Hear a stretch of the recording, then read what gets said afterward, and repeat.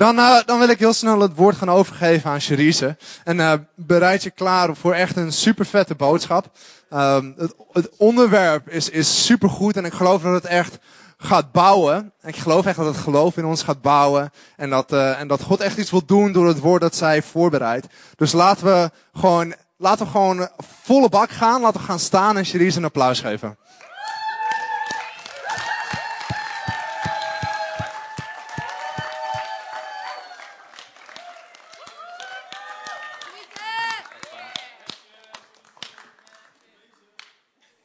Wauw.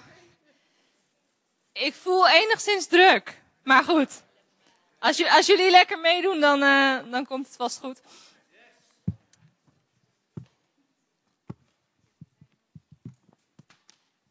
Ben er bijna hoor.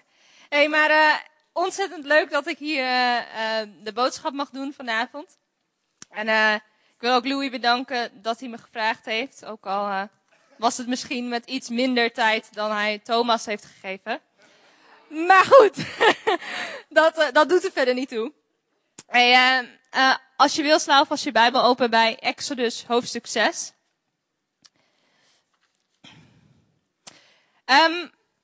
Ik heb een jaar in Amerika gewoond. Sommigen van jullie weten dat misschien wel. En op mijn school, dat was Mead High School, home van de Panthers. Daar was het gebruikelijk dat ze ongeveer, ik denk 3 keer per jaar, een soort van kamp hadden. Leadership camp. Eigenlijk een beetje net zoals summercamp. Wie gaat er naar summercamp? 2 mensen? 2? Moet ik zeggen, ik ga zelf ook niet. Ik zit aan het strand aan de Costa del Sol. Het is heel vervelend, weet ik, ja. Maar het kon helaas niet anders. Hey, maar dus leadership camp. Dus wat ik al zei, het was eigenlijk een soort van summercamp. Coole sprekers, allemaal leuke workshops. Alleen hadden we geen Jezus. Maar op dat kamp deden we ontzettend veel. En een van die dingen was de ropes course. Dus echt werkelijk mijn grootste nachtmerrie. We moesten allemaal dingen doen op hout en met touwen, weet ik veel wat allemaal. En het laatste onderdeel, dat was de paal. En dan moet je je voorstellen, ik woonde in Washington State, dus als je van die hele hoge pine trees, ik weet eerlijk gezegd niet wat het zijn in het Nederlands, dennenbomen, ik weet niet. Maar ja, moet je voorstellen, een soort van boom, misschien 20 meter hoog, misschien iets hoger. En het idee was dat je dan naar boven zou klimmen, helemaal naar de top. En dan had je ongeveer het was misschien, als ik het even laat zien, zo groot. En dan moest je daarop staan. Dus onmogelijk, ik heb maat 37, het was onmogelijk om met beide voeten op die paal te gaan staan. Maar dat was wel de bedoeling. En als je dan op de paal stond, dan, allerlaatste uitdaging. Dus je moest gaan staan. En dan zo'n 3 meter verderop, denk ik, hing een trapeze.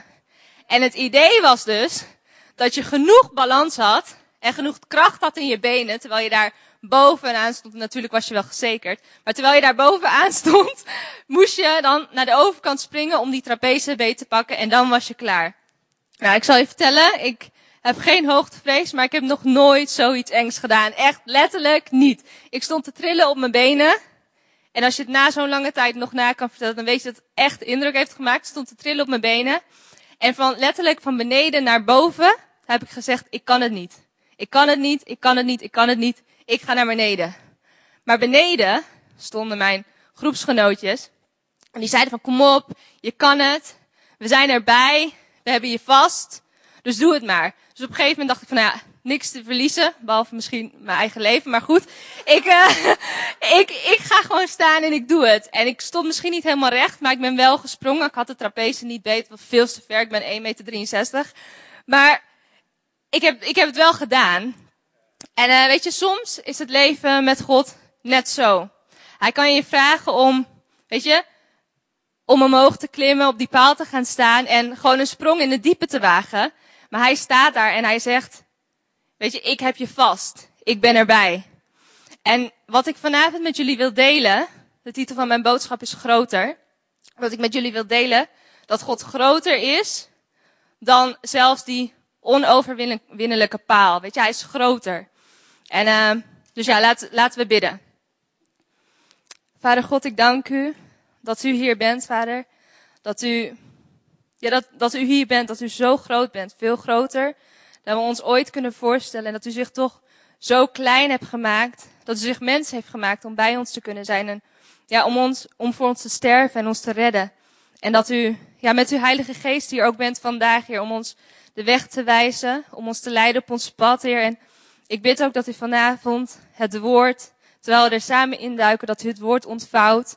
Dat u tot ons hart spreekt, Heer God. Dat iedereen die hier is, niet mijn woorden hoort, Heer God, maar uw woorden rechtstreeks in hun hart. In Jezus, amen. Goed. Naast Leviticus denk ik dat misschien geslachtsregisters wel het meest onpopulaire, meest saaie deel in de Bijbel zijn. We lezen er snel doorheen. Weet je, die trouwde met die kreeg kinderen met die en toen gingen ze dood. En weet je, we weten het allemaal wel en waarschijnlijk kennen we de helft ervan niet eens. Dus ik weet niet, ik sla ze eigenlijk meestal altijd over, maar zelfs daar kun je echt goud vinden als je goed zoekt. En als je echt goed zoekt. En dat heb ik voor jullie gedaan. Dus daar gaan we ook vanavond beginnen in Exodus 6, vers 20. En bear with me. Het is het echt waard. Vers 20. Amram trouwde met Jochebed, een zuster van zijn vader. Zij baarde hem Aaron en Mozes. Amram werd 137 jaar. Zonen van Jizar, Korach, Neveg en Sigri. Zonen van Uziel, Misael, Elzafan en Sitri. Zie je? Ik hoor allemaal geroezemoes. Iedereen tunt een beetje uit. Maar goed. We gaan weer verder. Vers 23. Aaron trouwde met Elisaba, die een dochter was van Aminadab. En een zuster van Nachson. Zij baarde hem Nadab, Abihu, Eleazar en Itamar. Zonen van Korach, Assir, Elkana en Abiasaf. Dit waren de families die van Korach afstamden. Aarons zoon Eleazar trouwde met een dochter van Putiel en zij baarde hem Finias. Dit waren de hoofden van de families van het geslacht van Levi. Wie heeft hem? Oké, goed. Het is niet helemaal eerlijk. We gaan verder. Vers 26. Deze Aaron en Mozes waren het aan wie de Heer de opdracht gaf om de Israëlieten in groepen geordend uit Egypte te leiden. Deze Mozes en Aaron waren het die de farao, de koning van Egypte, toestemming vroegen om de Israëlieten uit zijn land weg te leiden. Weet je, het ding met geslachtsregisters is dit. We weten het inderdaad. Weet je, ze trouwden, ze leefden nog lang en gelukkig, ze gingen dood. Big deal, gebeurt met ons allemaal. Maar dat is juist het punt. Weet je, Mozes en Aaron worden hier in één adem genoemd. Met hun moeder, met hun vader, met hun vrouw, kinderen, kleinkinderen, neven, nichten, weet ik wat allemaal. En het zijn eigenlijk mensen, net zoals hun broers, net zoals hun zussen, maar mensen net zoals jij en ik. Weet je? En toch staat er dat dit de Mozes en Aaron waren die God had uitgekozen. Waarvan God had gezegd, jullie gaan mijn volk uit Egypte leiden. En dit waren de Mozes en Aaron waarvan God had gezegd, jullie gaan voor de koning van Egypte staan met een vraag die eigenlijk net zo ondenkbaar was als de roeping van God op hun leven. En het was niet Mozes, de, weet ik veel, superchristen. Hij was misschien geen christen, Jezus was er nog niet. Maar het was niet Mozes, de superheld, het was gewoon Mozes. Mozes, de zoon van Aminadab en de zoon van Jochebed. Mozes, die als klein kind door zijn moeder in een rieten mandje in de rivier was gelegd, zodat ze niet zou hoeven toezien hoe hij zou sterven. Want de koning van Egypte, of de farao, die had gezegd dat alle jongetjes gedood zouden moesten worden. En het was Mozes die geadopteerd werd door de dochter van de farao. Maar die eigenlijk niet thuis hoorde, zowel niet aan het hof van Egypte, want hij was geen Egyptenaar, maar ook niet bij de Israëlieten, want zij wilden hem niet. En dat was die Mozes waarvan God had gezegd, jij gaat mijn volk uit Egypte leiden. Weet je, misschien geloofde hij wel helemaal niet dat hij grote dingen voor God zou doen. Weet je, heb je wel eens nagedacht over voor hoe dat voor hem zou moeten zijn geweest als hij, weet je, niet thuis hoorde bij het ene volk, maar ook niet thuis hoorde bij het andere volk. Hij zat er eigenlijk een beetje tussenin. En misschien wist hij wel dat God plannen met hem had. De Bijbel leert ons dat hij de eerste jaren van zijn leven door een wonder toch bij zijn moeder heeft kunnen wonen. En misschien heeft ze hem dat wel verteld, want zij dacht altijd al dat het een bijzonder kind was. Maar als God zelf voor Mozes had gestaan, had hij waarschijnlijk gezegd van, ik geloof er helemaal niks van. En dat is ook precies wat er gebeurde. Want als je verder leest, en we kennen het verhaal misschien allemaal van de zondagsschool, misschien hebben we het eerder gehoord. Maar dan zie je dat God op een dag, als Mozes zijn schaap aan het hoeden is, de aandacht van Mozes probeert te trekken door een brandende struik. En op dat moment zegt God tegen Mozes, van Mozes, ik heb het gehoord, ik weet wat mijn volk doorgaat. En ik heb jou uitgekozen om hen Egypte uit te leiden. En dan zegt Mozes, van wie ben ik nou? Ze geloven vast niet dat u aan mij verschenen bent. Wat heb ik ze überhaupt te vertellen? En weet je, soms kunnen we ons ook zo voelen. Maar Mozes moest leren ook dat God groter is. Hij zei tegen God van, ik kan het niet. En God zei, je kunt het wel. En hij zei tegen God op een gegeven moment van, nee, alsjeblieft stuur iemand anders. En toch was hij het. En God hield zich erbij. En hij zegt, jij bent het. Jij bent het. En weet je, dat is ook wat ik vanavond met jullie wil delen. Weet je, God is zo ontzettend veel groter. En weet je, het is gewoon ongelooflijk bizar hoe groot God is. En als je naar Mozes kijkt, weet je, hij durfde niet, want hij dacht dat hij niet over de juiste capaciteiten beschikte om te doen wat God van hem vroeg. Hij dacht, ik kan niet goed spreken. Hij dacht, ik ben te zwak. En God bleef tegen hem zeggen van, nee, ik ben bij je. Je gaat dit doen, ik ben bij je, je gaat dit doen. En hoe vaak kunnen wij ons zwak voelen? Hoe vaak kunnen wij denken van, weet je, God heeft deze geweldige plannen met ons. Maar kan ik dat wel? Kan ik dat wel? En ik sta hier vanavond, maar ik kan je vertellen dat ik deze week op mijn knieën voor God heb gezeten. Dat ik dacht, hoe ga ik dit doen? Hoe ga ik dit doen? En ik kan alleen maar zeggen dat dat ik hier sta, is echt de genade van God. En weet je, het is echt geen schande om je zwak te voelen. Weet je, het hoort bij het mens zijn. Hoe vaak heb ik me wel niet zwak gevoeld van alles wat ik doe. Weet je, mijn callcenterbaantje. Ik vond er geen zak aan. En weet je, ik dacht, ik ben hartstikke verlegen. Van nature ben ik altijd verlegen geweest. En dus de eerste keer misschien dat ik het hostingteam leidde, of de eerste keer dat ik samen of publiekelijk voor iemand moest bidden, was tijdens Connect Groep. En ik dacht van, weet je, ik kan dit helemaal niet. Maar wat ik geleerd heb ook tijdens die rope scores, of die paal, is dat ik meer kan dan ik eigenlijk denk. En hetzelfde geldt voor jullie. Weet je, jij kan zoveel meer dan je zelf denkt. Niet omdat je zelf zo geweldig bent, dat ben je.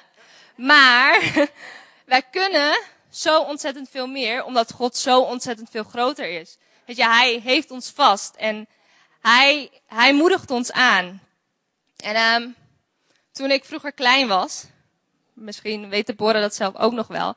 Maar als we dan tegen ons ouders zeiden van, ja, ik kan dit helemaal niet. Ik kan het gewoon niet. Dan zeiden mijn ouders altijd, kan niet is dood. Ik zie hier mensen lachen, dus het waren vast niet alleen mijn ouders die dat zeiden. Maar als ik dan Mozes trucje probeerde en zei van, ik kan het niet. En dan zei van, ja, maar ik wil het eigenlijk niet. Dan zeiden ze, en wil niet ligt ernaast. Weet je, dus je hoeft... Hanna, die heeft het nooit gehoord? Ja? Ja, Hollands, hè, of niet? Ja. Oh, oké. Nee, goed. Maar je hoeft God echt niet te vertellen dat je iets niet kan. Dat hoef je hem gewoon niet te vertellen. Weet je, Mozes deed het en God zei gewoon, sorry, maar jij zegt dat je niet kan spreken. Ik heb jouw mond gemaakt. Weet je, God letterlijk. God vraagt niet van je dat je alles kunt. God vraagt alleen van je dat je ook in je zwakheid op hem vertrouwt. 2 Korinthe 12, 9 en 10. Dit staat in een brief van Paulus. Er staat, je hebt niet meer dan mijn genade nodig, want kracht wordt zichtbaar in zwakheid. Dus ik, zegt Paulus, laat mij veel liever voorstaan op mijn zwakheid, zodat de kracht van Christus in mij zichtbaar wordt. Omdat Christus mij kracht schenkt, schep ik vreugde in mijn zwakheid. In beledigingen, nood, vervolging en ellende. In mijn zwakheid ben ik sterk. En dat is het mooie van God. Jij kan nog denken dat je zo ontzettend zwak bent. Maar op het moment dat je zegt, ik schep vreugde in mijn zwakheid en ik laat God sterk zijn in mij, dan zien anderen God in jou. En dat is ook waarom wij hier zijn, weet je wel. Dat andere mensen naar ons kunnen kijken, hoe wij dingen doen en kunnen zeggen, wauw, dat is God. En hij weet echt wel waar we van gemaakt zijn. Maar God kan je gebruiken, ook al ben je zwak. En dat is mijn eerste punt. Misschien is hij al op het scherm verschenen. Maar God is groter dan onze zwakheden en beperkingen. Mijn tweede punt, we gaan meteen verder, is God is groter dan wat anderen zeggen of denken. Weet je, als we dan weer kijken naar Mozes. Mozes, toen hij wat ouder werd en op een gegeven moment toch af en toe bij de Israëlieten ging kijken, was er een moment dat hij in, ik weet niet, misschien een gevoel van plicht, een gevoel van rechtvaardigheid, een ruzie tussen 2 Hebreeërs wilde, hoe zeg je dat? Opbreken, verzoenen, hij wilde vrede brengen. En vlak daarvoor had hij ook in zo'nzelfde moment van rechtvaardigheid of wat dan ook, frustratie, een Egyptenaar vermoord. Dus ze zeiden tegen hem, toen hij zei van, goh, hey, weet je, jullie zijn broeders, waarom doe je dat nou, weet je? Maak het goed. Zeiden zij op een gegeven moment tegen hem van, ja, wie ben jij nou, weet je? Wie heeft jou als rechter voor ons aangesteld? Ze hadden hem afgewezen en gezegd van, dacht het niet. Maar over diezelfde Mozes staat ook in Handelingen 7:35. Het was deze Mozes, weer deze Mozes, die door zijn volksgenoten werd afgewezen met de woorden, wie heeft jou als leider en rechter aangesteld? Maar God zond hem, ik moet op het scherm kijken, denk ik. Maar God zond hem als leider en bevrijder naar hen toe, door tussenkomst van de engel die in de doornstruik aan hem verschenen was. Dus ongeacht wat anderen ook over hem hadden gezegd, zei God, nee, nogmaals, jij bent het. Ik heb jou als rechter over hen aangesteld, als leider over hen aangesteld. Dus zij hadden hem afgewezen en gezegd, nee, wij moeten jou niet. Maar het was God die zei, nee, jij bent het wel. Dus wat anderen ook over je gezegd hebben, wat zij ook in jou denken te zien of juist niet te zien, het is God uiteindelijk die het laatste woord heeft. En God zegt, nee, jij gaat dit doen. En dus nogmaals, weet je, wat anderen ook over je zeggen, wat ze ook van je vinden, wat je ook van jezelf vindt, jij kunt het als je God achter je hebt staan.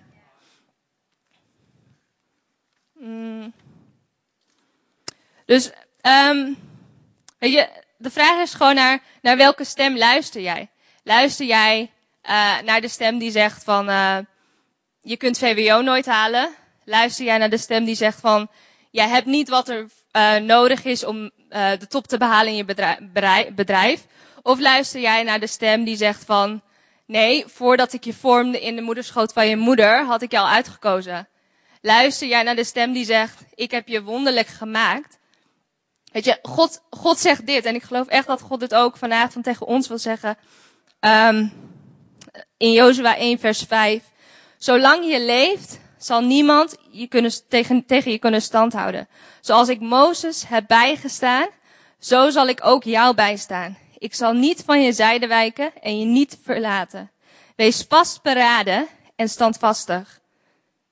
Wees vastberaden en standvastig. Laat je door niets weerhouden of ontmoedigen. Want waar je ook gaat, de Heer, je God, staat je bij. Weet je, God is met jou. God is in your corner. Weet je, hij moedigt je aan. En dat is de stem waarnaar we mogen luisteren. Weet je, dus nogmaals, God kan je gebruiken, ondanks wat anderen over je zeggen of wat anderen van je denken. En ik ga er een beetje snel doorheen, maar ik heb ook niet zo heel lang meer. God is groter, dat is punt 3. God is groter dan ons verleden. Misschien denk je van, goed, fijn, leuk. God is groter dan mijn zwakheden, prima. God is groter dan wat anderen van me zeggen, prima. Het boeit me toch niet zoveel. Maar je weet niet wat ik gedaan heb. Misschien is dat wat je denkt. Je weet niet wat ik heb meegemaakt. Je weet niet wat me is aangedaan. Weet je, misschien denk je, God kan me helemaal niet gebruiken. Weet je, ik ben geen goed voorbeeld voor niemand. Maar desondanks wil ik zeggen dat God je kan gebruiken, ondanks en misschien wel juist vanwege je verleden. Ik bedoel, kijk naar Mozes. Mozes, zwart-wit gezegd, had iemand vermoord. Hij was een moordenaar. Paulus, een van onze grootste helden. Amen. Paulus, die had de kerk vervolgd. Die had God bespot. En hij zelf zegt, ik dank Christus Jezus onze Heer, dat hij mij de kracht heeft gegeven. Dit staat in 1 Timotheüs vanaf hoofdstuk 1 vanaf vers 12. Dat hij het mij heeft toevertrouwd om hem te dienen. Hoewel ik hem vroeger heb bespot, vervolgd en beschimpt, toch heeft hij zich over mij ontfermd, omdat ik door mijn ongeloof niet wist wat ik deed. Onze Heer heeft mij zijn genade in overvloed geschonken, evenals het geloof en de liefde die we in Christus bezitten. Deze boodschap is betrouwbaar en verdient onze volledige instemming. Christus Jezus is in de wereld gekomen om zondaars te redden. Ik was de eerste en juist over mij heeft Christus Jezus zich ontfermd. Ik was de eerste aan wie hij zijn grote geduld toonde, zodat ik een voorbeeld werd voor allen die in hem geloofden en het eeuwige leven zullen ontvangen. Weet je, Paulus zegt, ik ben een voorbeeld, ondanks alles. En ik wil ook tegen jou zeggen, ondanks alles ben jij een voorbeeld voor anderen. Je bent een voorbeeld van Gods geduld. Jij bent een voorbeeld van Gods liefde. Jij bent een voorbeeld van Gods genade. Ondanks en misschien juist wel vanwege wat je allemaal hebt meegemaakt. Weet je, het leven is niet allemaal altijd even makkelijk. Mijn leven is ook niet altijd even makkelijk. Weet je ziet me misschien hier staan. Maar geloof me, ik heb ook ontzettend veel meegemaakt. En ik kan me nog goed herinneren dat ik een keertje op de trein stond te wachten met een van de mensen hier in de kerk. En we hadden het gewoon een beetje over live, weet je wel, dingen. En ze vroeg mij wat mijn getuigenis was, hoe ik in de kerk terecht gekomen was, wanneer ik in de kerk terecht gekomen was. En ze vroeg me ook van, ja, weet je, naar welke kerk gaan je ouders? En wat, weet je, what's your story? En ik vertelde haar gewoon een beetje van hoe het zat. En ik vertelde haar, jullie weten het misschien ook wel, mijn ouders gaan niet naar deze kerk. En weet je, we hebben gewoon heel veel meegemaakt, ook in de kerk. En voor wat voor reden dan ook, zitten zij nu helaas niet meer in de kerk. En daarmee wil ik niet zeggen over hun geloofsleven, want ze hebben me ontzettend veel geleerd. Maar er zijn gewoon dingen gebeurd. En dus ik vertelde dat een beetje. En zij stond me met open mond aan te kijken. En ze zei van, wow, dat had ik niet verwacht. Ik dacht dat jij wel altijd in de kerk zou zijn opgegroeid. En dat je eigenlijk hele sterke fundamenten hebt, omdat je zelf zo sterk bent. Weet je, en ze was gewoon oprecht verbaasd dat ik eigenlijk pas sinds mijn 19e naar de kerk ga en voor God leef. En wat ik wil zeggen is, misschien ken je God al heel lang, misschien ken je God al je hele leven. Maakt niet uit. Ook al is dat niet zo, het maakt echt niet uit. Want, weet je, God kan jou gebruiken. En iedereen heeft een verhaal dat telt. En iedereen heeft een verhaal dat het leven van een ander kan aanraken. Dus God is groter dan je verleden. En mijn laatste punt, is, God is groter ook dan je toekomst. God is groter dan je toekomst. Ik wil niet zeggen, ik ben een schrijver. Maar misschien zou je dat op zich wel kunnen zeggen. Zeg het gewoon. Ik ben een schrijver. Ik ben een schrijver. Nee, maar ik ben gewoon iemand die vanaf jongs af aan heb ik altijd geschreven, altijd verhalen geschreven. Dus weet je, aan imagination, hoe zeg je dat? Inbeelding, verbeeldingsvermogen heb ik echt geen tekort. Ik kan hier zitten in de dienst en gewoon compleet ergens anders zijn. Aan het strand in Spanje bijvoorbeeld. Ik heb zoveel zin in die vakantie dat ik gewoon elke dag, gewoon aan die vakantie denk. Ik heb gisteren mijn bikini gekocht. 2. Woe! Yes, ik ben zo blij. Ik heb foto's aan mijn zusje gestuurd maar goed. Nee, goed. Ik heb aan inbeeldingsvermogen echt geen tekort. Dus je kan nadenken over de toekomst. Wat er gaat gebeuren. Of wat er zou kunnen gebeuren als ik ooit een preek doe bij Heart of Worship.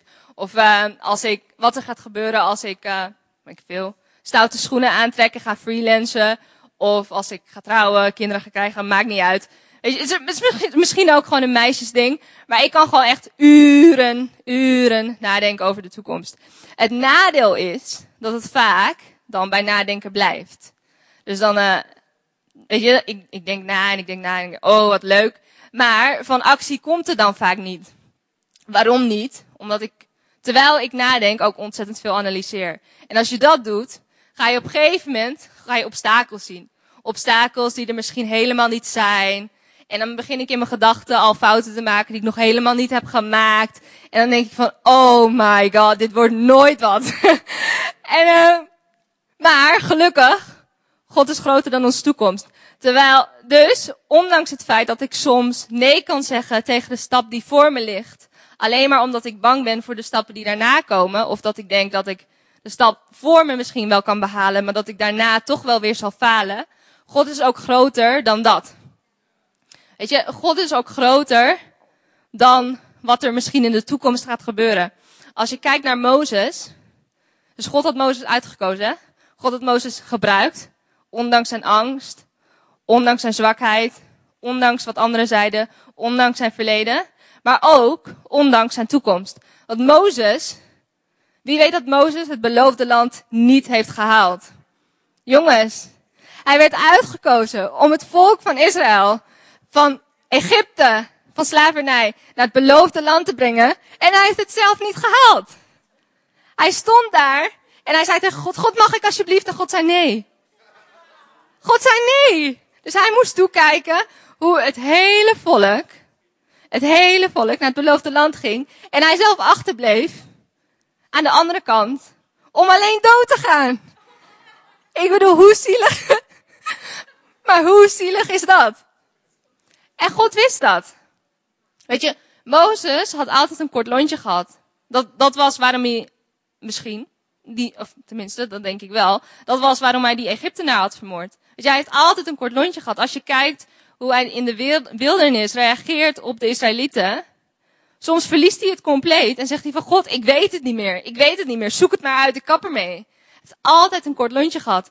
En op een gegeven moment is hij zo gefrustreerd dat hij iets doet, of tenminste, dat hij God ongehoorzaam is. En op dat moment zegt God, van nu is het klaar, jij gaat niet. Weet je, het is niet alsof God dat niet wist. Want God kent ons. God kent ons hart. En ik wil niet zeggen, dat weet ik niet. Zover gaat mijn theologische kennis niet. Ik wil niet zeggen dat God elke stap van je leven al heeft uitgestippeld. Maar hij kent jou. Hij kent jou beter dan je jezelf kent. En op het moment dat jij de fout ingaat, is dat echt geen verrassing voor hem. Dus waarom zou je je tegen laten houden door een angst die je hebt voor de toekomst? Weet je, God is groter dan jouw toekomst. Ik heb een heel mooi stukje in de Message Bijbel gevonden. En daarmee ga ik zo ook afsluiten. En dat staat in 1 Johannes 3 vers 20. Mag je op het scherm? Daar staat, mijn lieve kinderen, laten we niet alleen praten over liefde, Maar laten we echt de liefde uitvoeren. En dit is vrij vertaald, want de Message is een soort van geparafraseerde Bijbel. Misschien kan je het beschrijven als een soort van hele lange preek. Vrij vertaald eigenlijk, vanuit het Hebreeuws. En ik heb hem nu vrij vertaald in het Nederlands. Maar daar staat, dus laten we echt de liefde uitvoeren. Dit is de enige manier om ook echt te leven. Te leven in Gods realiteit. Het is ook de manier om slopende zelfkritiek de kop in te drukken. Zelfs wanneer er wel een kern van waarheid in zit. Want God is groter dan onze bezorgde harten. En hij kent ons beter dan wij onszelf kennen. Dus weet je, wat jouw hart je ook wijs probeert te maken. Wat je jezelf ook probeert wijs te maken. God is groter dan je toekomst. En desondanks kan hij jou gebruiken. Hij kent jou beter dan je jezelf kent. En toch zegt hij, ik kies jou. Toch zegt hij, jij bent het. Met jou ga ik verder. Dus wat er ook van binnen gebeurt. Weet je, wat je ook voor je ziet en waarvan je ook denkt van dat kan ik nooit overwinnen. Weet je, je kunt het wel, want God is bij jou en God is met jou. En zelfs al lukt het niet, hier staat ook, zelfs al zit er in die zelfkritiek wel een kern van waarheid, dan is God nog altijd groter dan ons hart. Weet je, in de Bijbel staat, in Christus Jezus is geen veroordeling. Weet je, jij bent gered, jij bent schoongewassen. Weet je, God is met jou en God is in jou.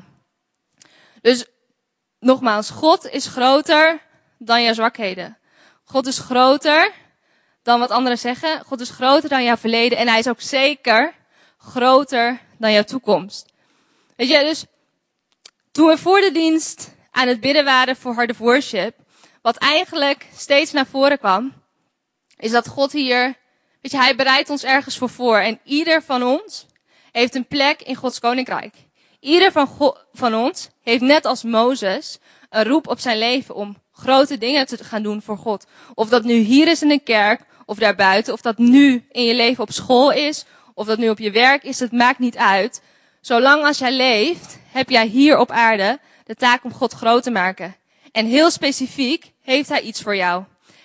En wat ik je gewoon wil meegeven is, laat je niet ontmoedigen door wat geweest is. Laat je niet ontmoedigen door wat gezegd is. Laat je niet ontmoedigen voor wat misschien gaat komen. Maar weet je, neem gewoon die plek in. Neem gewoon jouw plek in. De plek die voor jou bestemd is. Net zoals Mozes een taak had, een plek had. Neem die in en ga ervoor. En wees niet bang om voor God te schijnen. Wees niet bang om stappen te zetten. En wees niet bang om je geloof volledig op God te zetten. Want hij zal het waarmaken. En dat is gewoon wat ik wil zeggen. Weet je, God is groter. God is zo ontzettend veel groter. En dat is het enige. Veel meer kan ik er niet van maken. En gelukkig hoef ik er ook niet veel meer van te maken. Want dat is eigenlijk alles wat we nodig hebben. Dat is alles wat we hoeven te weten. En daarbij valt eigenlijk de rest volledig in het niet. Weet je, dus God is groter. That's it. Dat is het. Ik ga het woord aan Louis geven, denk ik. Laten we Cherise een groot applaus geven.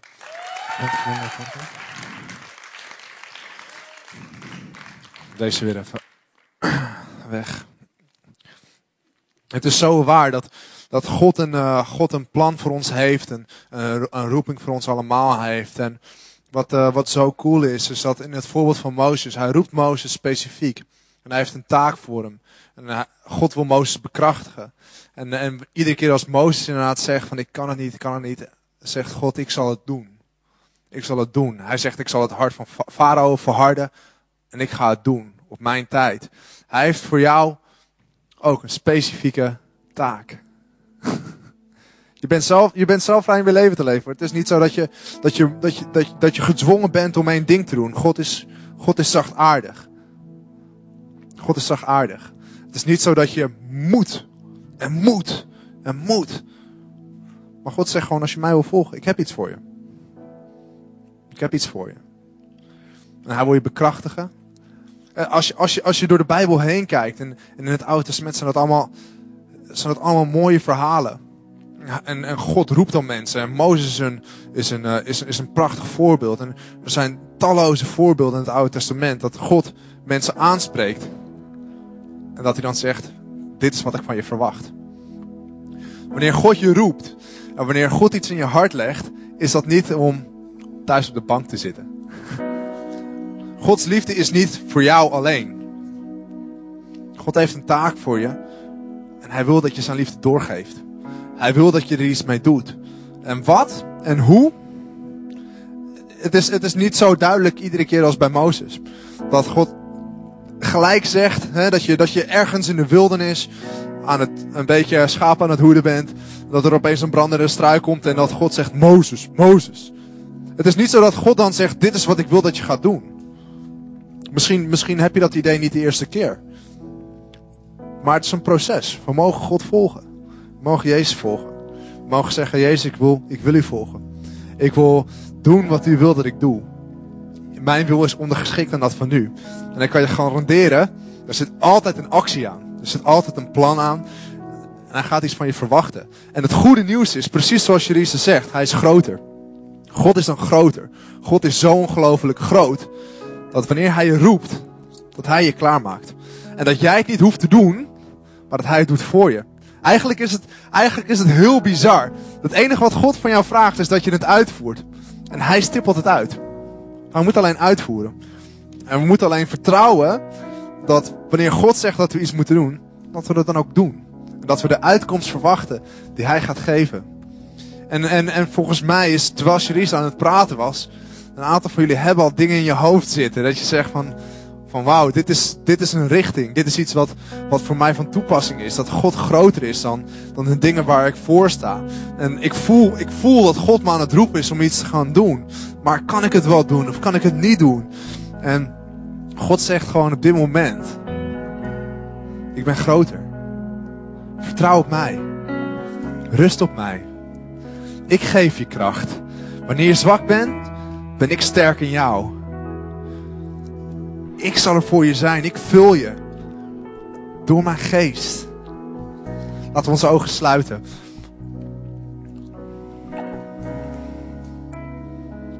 Vader, dank u wel.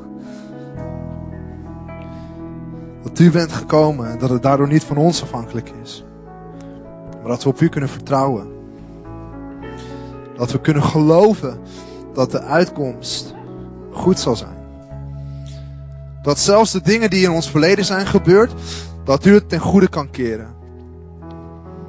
U keert alle dingen ten goede voor degenen die in u geloven.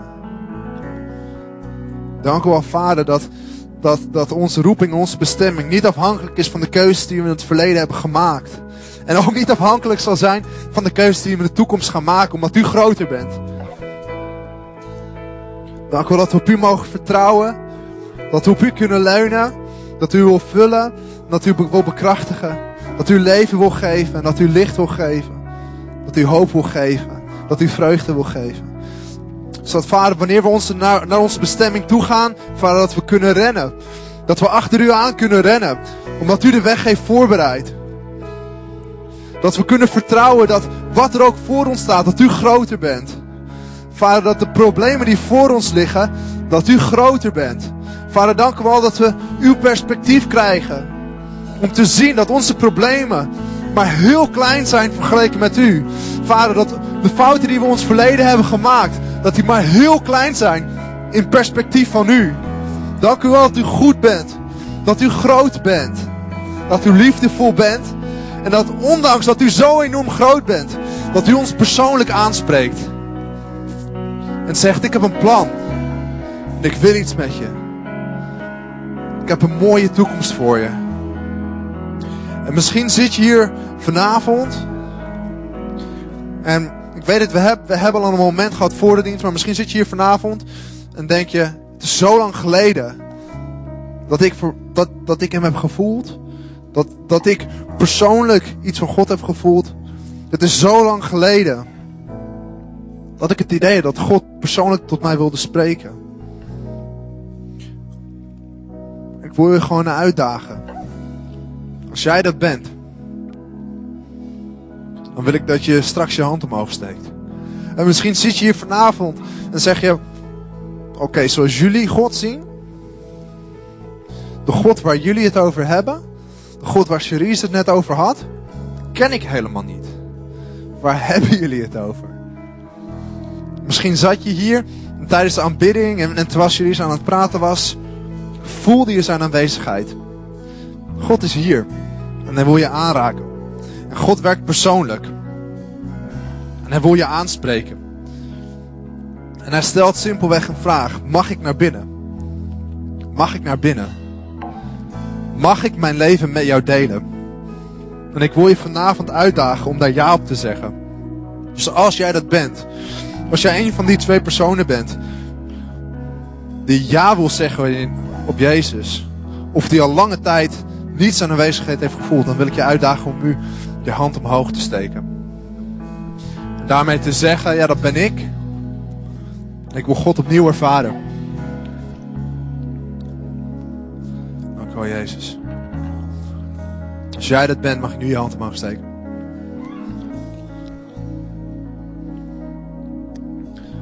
Laten we allemaal gaan staan.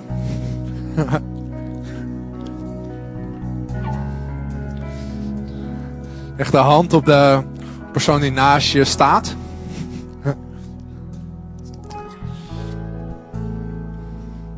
Laten we samen bidden.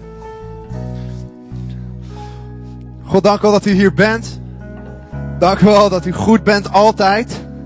Dat u consistent bent. Dat u dezelfde God bent. Gisteren, vandaag en voor eeuwig. Dank u wel dat u voor eeuwig goed bent. En dat u in ons leven wil werken, Vader. Dank u wel dat u zegen op ons mag rusten, Vader. Vader, dank u wel dat u zegen wil geven, Vader. Dat u leven wil geven. Vader, dat u hoop en vreugde wil geven. Dat we dat mooi het weekend in mogen nemen, Vader. Dat u goed bent. En dat we mogen uitspreken dat u goed bent. En dat we in ons leven kunnen zien dat u goed bent. Dank u wel, Jezus, voor wie u bent. En voor wie u wil zijn in ons leven. En voor hoe u wil werken in ons leven. Dank u wel, Jezus, dat u goed bent. Dank u wel dat u de persoon links van mij en rechts van mij zegent. Dank u wel dat u de persoon links van mij en rechts van mij wil aanraken. Vader, en dank u wel dat we leven van u mogen ontvangen. En dat we het leven van u mogen delen. In Jezus' naam. Amen. Laten we nog een lied zingen. En straks lekker gaan chillen, wat eten, wat drinken. En geniet van je avond.